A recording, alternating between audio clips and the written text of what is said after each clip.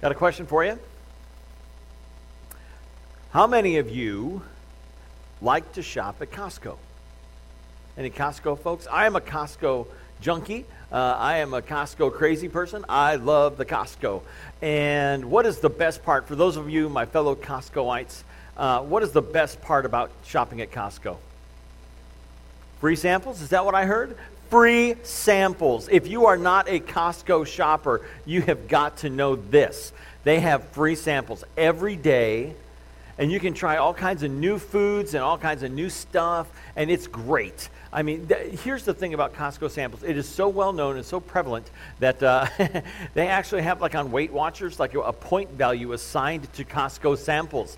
Like, so if you go to Costco, you have to charge yourself like 3 points for just walking through the store and trying the samples. And where you go, like in different parts of the store, they have different things that they're sampling. For example, if you're in the frozen food section, you may be able to sample chicken nuggets. You may be able to sample coffee or chai tea. You may be able to sample the latest chip, guacamole. You could sample spinach artichoke. I mean, all kinds of stuff. Throughout the store, there's all kinds of things to sample. And so one day, I'm at Costco, and I'm going to sample something. I'm going to try something for the first time. And it was lobster bisque. Ooh, right? Yeah. I've never had lobster before. I've never had lobster bisque before. And so I thought, this is my opportunity to try lobster and lobster bisque. So I go over to the sweet sample lady. I'm thinking, my dad likes lobster. I know a lot of people who like lobster. And I'm thinking, just because I've never tried it before, and here's the thing. I don't try new foods very often. I'm very, very picky. But I'm like, okay, I'm going to try this. So I go up to the nice little sample lady, and she tells me, would you like to try some lobster bisque? Yes, I would. And so she hands me a little sample cup. I said, I've never had lobster before. She goes, I think you're going to like it. It's kind of a sweet meat. Oh, okay, all right. So I take the little sample spoon, put it in the little sample cup, take the little sample of lobster bisque with the little piece of lobster on it, put it in my mouth, and I think to myself, if by sweet you mean disgusting, then yes, this is the sweetest meat I've ever had in my life. Because it was gross. It was disgusting. It was terrible. I hated it. I'm like, find the nearest garbage can and throw the rest in it. Because it was nasty. It was awful. Here's the thing. It didn't meet my expectations at all. I had this expectation. I'm going to, family loves it. People love it. I know people, you got to try lobster, and it did not meet my expectations whatsoever. I should have. Well, here's the thing. Sometimes we build something up in such a way, and we tell people. How many of you have ever told somebody about a restaurant or a movie or a TV show? You told them it's like, you've got to try this place, or you've got to watch this movie, or you've got to see this show, and you build up the hype and the excitement and the expectations, and it's like, oh, you're going to love it. You're just going to love it. And then they go to the restaurant, or they watch the show, or they watch the movie, and you come back to them later, like, hey, how did you like that place? And they're like, it was okay. Okay. Are you crazy? It's like the greatest place ever. I mean, it's like Disney World for food. I mean, come on. It was okay. Or they watch the movie and like, it was all right. Not really my thing. It's like, no, it changed my life. It changed my life. And it was okay. And then you feel like an idiot. You feel like a moron because you're like, built this thing way up for them, and they're like, no, it was all right. You start to question your friendship with them. How could we even be friends if your life wasn't changed by this movie? You know what I'm saying? You know what I'm talking about? When it comes to expectations, when something doesn't measure up to our expectations, when something doesn't measure up to other people's expectations, we get disappointed. And it's frustrating. Well, Jesus, in the book of Mark, chapter 2, shattered the expectations of the religious leaders around him. And that's what we're going to talk about today. We started a brand new series last week on the Gospel of Mark. Now, if you're not familiar with the Gospel, it is simply a biography of the good news about Jesus. And there are 4 of them in the New Testament: Matthew, Mark, Luke, and John. And we are looking at the second one, Mark's Gospel, Mark's biography of Jesus. John Mark, as his full name was a traveling companion of the Apostle Peter, and he wrote down the stories that Peter told about Jesus and the teachings that Jesus gave. He wrote down all those stories, and he compiled them into this biography. And so this biography, this gospel, is 16 chapters long, and there are 16 weeks from last week up until Easter Sunday. And so we're going to look at a chapter a week leading up till Easter. It's very convenient that way. But in order to do that, we've got to cover a lot of ground in a short amount of time. So I told you last week it's kind of like drinking from a fire hose, and that's exactly what it is. So last week we covered chapter 1, and this week we're going to cover chapter 2. Just so you remember, in your bulletin is a suggested reading plan for the week, Monday through Friday, that you can read the following chapter coming up. So this week we'll read chapter 3, leading up to next week's message about chapter 3. But today we're talking about expectations. If you brought a Bible, turn to Mark chapter 2. If you didn't bring one, you can grab one out of the chair in front of you. It's on page 708 of that Bible. Or you can use your favorite app on your smartphone or tablet to follow along as well. And so Jesus, in Mark chapter 2, has been baptized, as he was in Mark chapter 1. He was baptized which was about 70 miles from his hometown of Nazareth. He was born in Bethlehem. He was raised in Nazareth, but he set up shop, basically. The headquarters for his ministry were in Capernaum, and that's where Jesus is. He is in Capernaum. And wherever Jesus goes, he is being flocked to by people, like lots and lots and lots of people. Everywhere Jesus goes, he is followed by crowds of people. His fame and notoriety are growing tremendously. And so everywhere Jesus goes, he is being mobbed by people. And he ends up at a house in Capernaum, and they're not sure whose house it was. It may have been Jesus' own house, the house that he lived at when he was in Capernaum, or it might have been Simon's house, Simon Peter's house. But anyway, he's in a house in Capernaum, and lots of people are coming and surrounding him and flocking to him and following him. And we get to the story in Mark chapter 2 where some men come to Jesus carrying their friend who was paralyzed on a mat. And so look at verses 4 and 5 with me. It says, since they could not get to him to get him to Jesus because of the crowd, they made an opening in the roof above Jesus, and after digging through it, lowered the mat the paralyzed man was lying on. When Jesus saw their faith, he said to the paralytic, "Son, your sins are forgiven." I don't know if that's exactly what the men who lowered him down, I mean, the roof is made of mud and thatch, and it wasn't very thick. It was thick enough to support their weight, but they dug through it and they lowered. I mean, could you imagine you're sitting in this house listening to Jesus, every word, all of a sudden the ceiling rips open, and here comes a guy dropping down on a mat who's paralyzed. And Jesus sees the faith of this man's friends and says, "Son, your sins are forgiven." And again, the guys in the roof are like, "Wait, what? Sins forgiven? Make him walk." That's what we want to see. We want to see you make him walk. Well, there are some teachers of the law, some experts in the law who are standing nearby. And everywhere Jesus goes, not only is he mobbed by people, but he's being watched by the Pharisees and the teachers of the law. And they start thinking something to themselves. Look at verse 7. "Why does this fellow talk like that? He's blaspheming. Who can forgive sins but God alone?" And they're right. No one can forgive sins but God. Only God can forgive sins. And that should give you a clue as to who Jesus is and his identity. Verses 8 through 10. Immediately, Jesus knew in his spirit that this was what they were thinking in their hearts. And he said to them, "Why are you thinking these things?" Now, could you imagine being one of the teachers of the law? And why are you thinking these things? Who's he talking? Is he talking? Is he what? Wait, what? He knows what's going on in my heart. He knows what I'm thinking in my head. Verse 9. "Which is easier, to say to the paralytic, 'Your sins are forgiven,' or to say, 'Get up, take your mat, and walk'?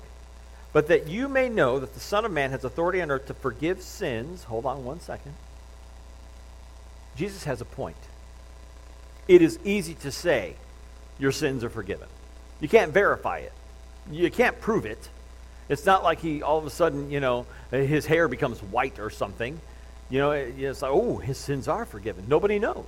So it's easy to say your sins are forgiven. What's a whole lot harder to say is to a paralyzed man is get up, pick up your mat, and walk home. You know, the guy who just got carried in and lowered through the roof. And so Jesus says this. He said to the paralytic, verse 11, I tell you, get up, take your mat, and go home. He got up, took his mat, and walked out in full view of them all. This amazed everyone, and they praised God, saying, we have never seen anything like this. And I'm sure that they hadn't. That, you know, the town paralytic, everybody knows he's paralyzed. He's never walked, and sure enough, Jesus, just by saying the word, the man gets up, picks up his mat, and struts out of the house. I wonder what, those guys were thinking then. Well, see, they don't leave Jesus alone. In fact, they show up in every story in chapter 2. In verses 13 through 17, we see how Jesus calls another man to follow him. In chapter 1, we saw how he called Simon and Andrew, James and John to follow him as his disciples. Well, here in chapter 2, he's going to call another man named Levi. And Levi was a tax collector or a toll collector. In those days, Israel was divided into 3 regions, and each region had a different governor. And to pass from one region to another on the main roads, they would have a toll collector's booth set up. And Levi was a toll collector. Now, toll and tax collectors were hated and despised in Jesus' day because they would cheat their own people and they were working for the Romans. So they were seen as traitorous or treasonous cheats. And when you are a traitor, when you are a treasonous cheat, you don't have many friends. And in fact, your friends are people just like you, the lowlifes, the dregs of society. And so this guy Levi is sitting at the toll collector's booth, and Jesus comes walking by. Look at verse 15. While Jesus was Jesus says to him, follow me. And Levi gets up and follows him. And then it says, while Jesus was having dinner at Levi's house, many tax collectors and sinners were eating with him and his disciples, for there were many who followed him. Now hold on. It says sinners there in quotation marks. That is a word that probably included prostitutes. Like I said, when you are a tax collector and you are hated by your own people, you don't have a lot of friends, except other tax collectors and sinners and prostitutes, oh my. So you've got Jesus has been invited to Levi's house, and he is going to hang out with Levi and his friends. Verse 16. When the teachers of the law who were Pharisees saw him eating with the sinners and tax collectors, they asked his disciples, why does he eat with tax collectors and sinners? Why isn't he hanging out with us? After all, we're the religious people. We're the good people. We're the righteous people. Shouldn't the Messiah, the Savior, the one you claim as the Savior, the Messiah, shouldn't he be hanging out with us? Why is he eating with the dregs of society? Verse 17. On hearing this, Jesus said to them, it is not the healthy who need a doctor, but the sick. I have not come to call the righteous, but sinners. I have a question for the American church. Why is it that as churches in this country, we seem to really try to attract just good people? We really try and do everything we can to attract people who are already convinced, attract people who are already converted, people who look like us and act like us, people who are good like us. Good people. That's who we want in our churches. Yet Jesus was rejected by the good people around him. And he attracted the sinners and the tax collectors and the prostitutes. He attracted those who were far from God and brought them near to God. Shouldn't we be doing the same thing as a church? Shouldn't the church in America be doing the same thing? Reaching out to those who feel lost, reaching out to those who feel far from God, reaching out to those who think God would never want anything to do with me, whatever their sin is. Shouldn't we be reaching out to sinners and bringing sinners close to God? That's enough of that soapbox. So we move on. Now, in those days, people fasted. Good Jews fasted twice a week. The Pharisees fasted twice a week. The followers of John the Baptist fasted twice a week. And so the teachers of the law, the Pharisees, want to know why Jesus' disciples weren't fasting. Look at verse 19. Jesus answered, how can the guests of the bridegroom fast while he is with them? They cannot, so long as they have him with them. But the time will come when the bridegroom will be taken from them, and on that day they will fast. Fasting in those days was associated with mourning, not M-O-R, but M-O-U-R, mourning and grieving. It was a sign of repentance of sin. It was being convicted of your own sinfulness, and you would fast as a way of grieving and mourning over your sins. So, you've got Jesus who is with his disciples, and his disciples are not fasting, they're not grieving, they're not mourning. Instead, they're celebrating, and Jesus compares his coming to that of a wedding feast. Wedding feasts in those days lasted a week, and it was a party, it was a celebration. And so when they come to Jesus and say, why aren't your disciples fasting? Jesus says, we're having a party. I'm here, and we're going to party while I'm here. We're going to celebrate while I'm here. When I am taken from them, on that day, he's pointing to the cross already. On that day, they will mourn, and they will grieve, and they will fast. But for now, join the party. And I love this idea that hanging out with Jesus is a party, that it's a celebration. So many churches think that hanging out with Jesus is, okay, I got to be a Christian, I guess. I got to go to church. No, it should be a celebration. When you walk into this place, it should be in a spirit of expectation of what is God going to do today? Whose life is God going to touch today? Whose destiny is God going to change today? Are you ready to celebrate? Are you ready to, let's have a Jesus party every week. You know, even at 9:30 in the morning, we can have a Jesus party. And we should. Because Jesus brings the party. And hanging out with Jesus is the greatest thing in the world. Not a time to be dour-faced and, oh man, No, this is a celebration of the one who gave his life for us, of the one who sacrificed his life for our forgiveness and salvation. That we get to go to heaven, like for real. Like that thought should get you out of bed every morning. I am one day closer to going to heaven. I am one step closer to stepping into Jesus' arms. I am one step, and I get the privilege of knowing him in this life and walking with him in this life. And he brings fulfillment and purpose and joy and love into my life like I've never known. Are you excited about following Jesus? Are you excited about being a Christian? Are you excited about him being in your life and changing your life and your eternal destiny? It is a party to be with Jesus. So let's act like it. If that joy in our lives that comes from knowing Jesus were to get out of us some way, if it were to bubble over some way, I am convinced that the people around you would look at you like you were nuts.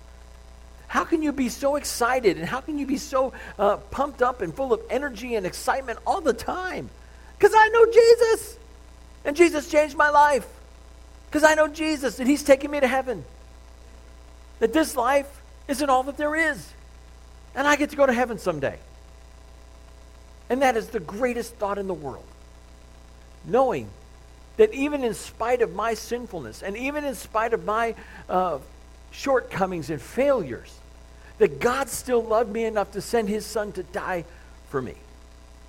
And now I get to go to heaven because of what Jesus did for me. I'm not perfect. Far from it. But the one who is perfect loved me and wants to spend forever with me. You too. And all the people jumped up and shouted and screamed in celebration. No? 9:30? I know. Okay. All right. So, it's all good. It's all good. So Jesus tells them that with the bridegroom, we're not going to fast. We're going to celebrate. And then he moves on. And then one of the Sabbath days, Jesus and his disciples were walking through a field. Oh, I'm sorry. Wait. Before we do that, he gives another illustration of how Jesus was doing new things. Look at verses 21 and 22.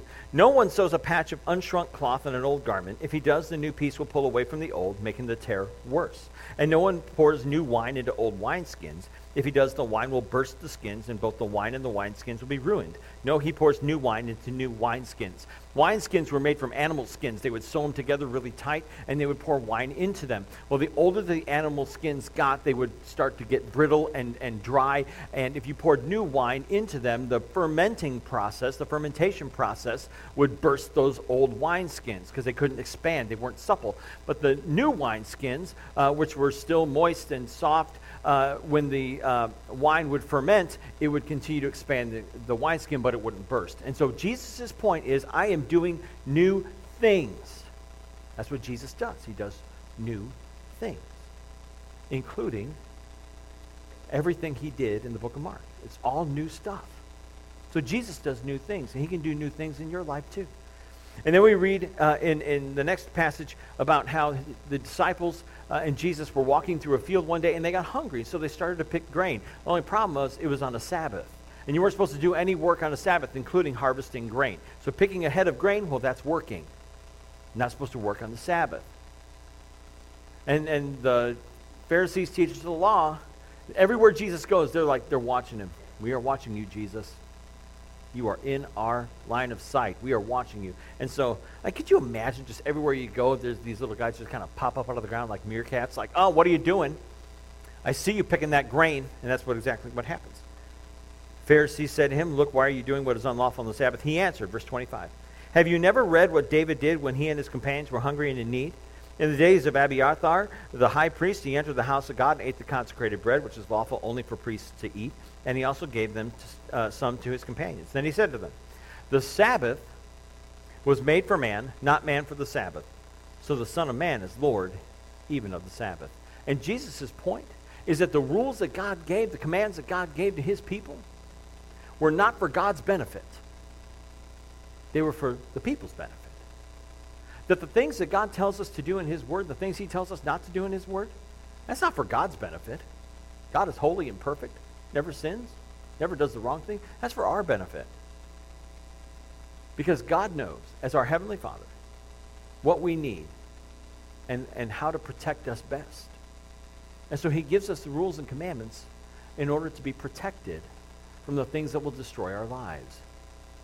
That's why he gives us rules and commandments, to protect us. And the reason he does that is because he loves us. And he wants what's best for us. Have you ever thought about that? That God wants what's best for you.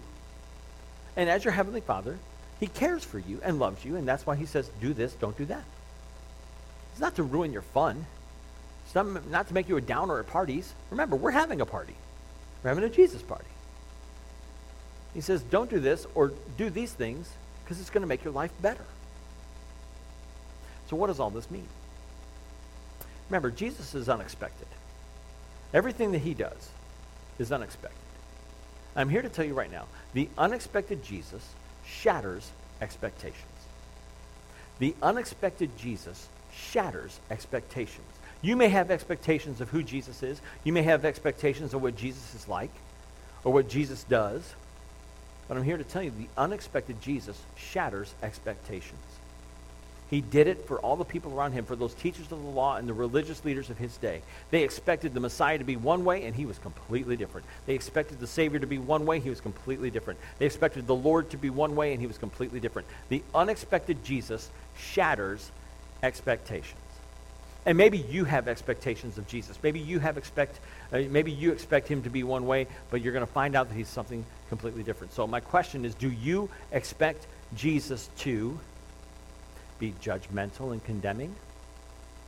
Do you expect Jesus to be a rule maker and a stern taskmaster? Do you expect Jesus to only want holy and righteous people?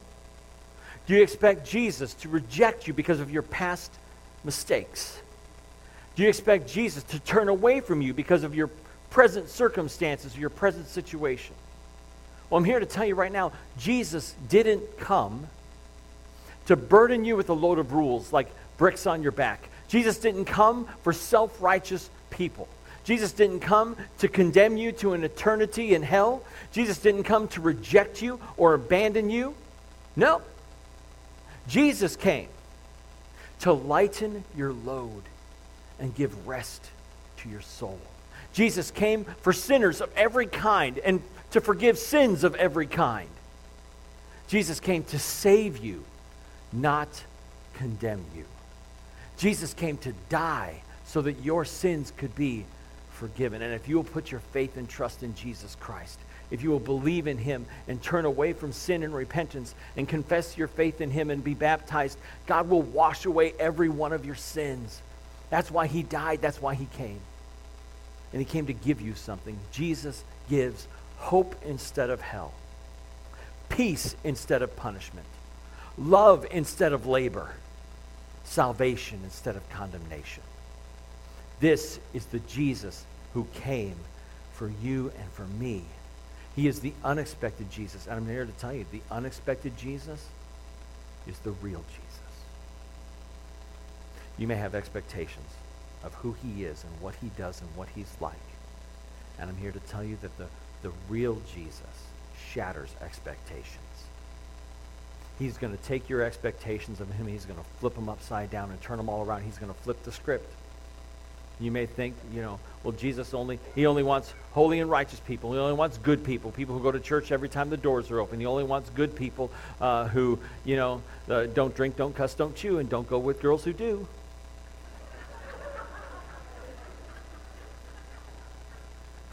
No. Jesus is for everyone. Jesus is for you. Jesus is for me. Jesus is for everybody. Your expectations of him, well, he's going to shatter those. Because he doesn't do what we expect him to do. He does what he came to do, which is to change lives for the glory of God. My challenge for you today, if you haven't put your faith and trust, if you're not following Jesus yet, start following him. But if you are following Jesus, don't perpetuate the stereotype and the expectations that people have of Jesus and his followers. Don't perpetuate those. Remember this message about the unexpected Jesus, because the people you come into contact with this week, your coworkers, your family members, your neighbors, your friends, the people you run across this week, the people you come into contact with this week, have expectations of Jesus. Don't feed into their negative expectations or stereotypes of who Jesus is and what his followers are like. Instead, shatter those expectations the way Jesus does.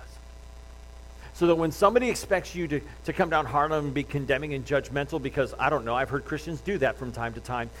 When people expect judgment and condemnation, show them the real Jesus. The one who says, does anyone accuse you? Does anyone condemn you? Neither do I condemn you. Go and sin no more. Does anyone love you? Well, Jesus loves you. And because Jesus loves you, I'm going to love you too. Shatter those expectations that people have of Jesus. Shatter those expectations that people have of Christians. Shatter those stereotypes. And if we will do that, I believe that we will experience the kind of following, the kind of mobbed mentality that Jesus experienced. That if we will be like him, if we will demonstrate his love, his unconditional love, if we will show people that he is the one who shatters expectations, if we will do that, we will not be able to contain all of the people. Because if you notice, everywhere Jesus goes, people follow. And then not just a couple, hundreds and hundreds and hundreds and thousands of people gather around Jesus because they want to be around him. If we will be like Jesus, people will gather around us because they're going to find the truth about him. And he is going to change their lives the way that he has changed ours.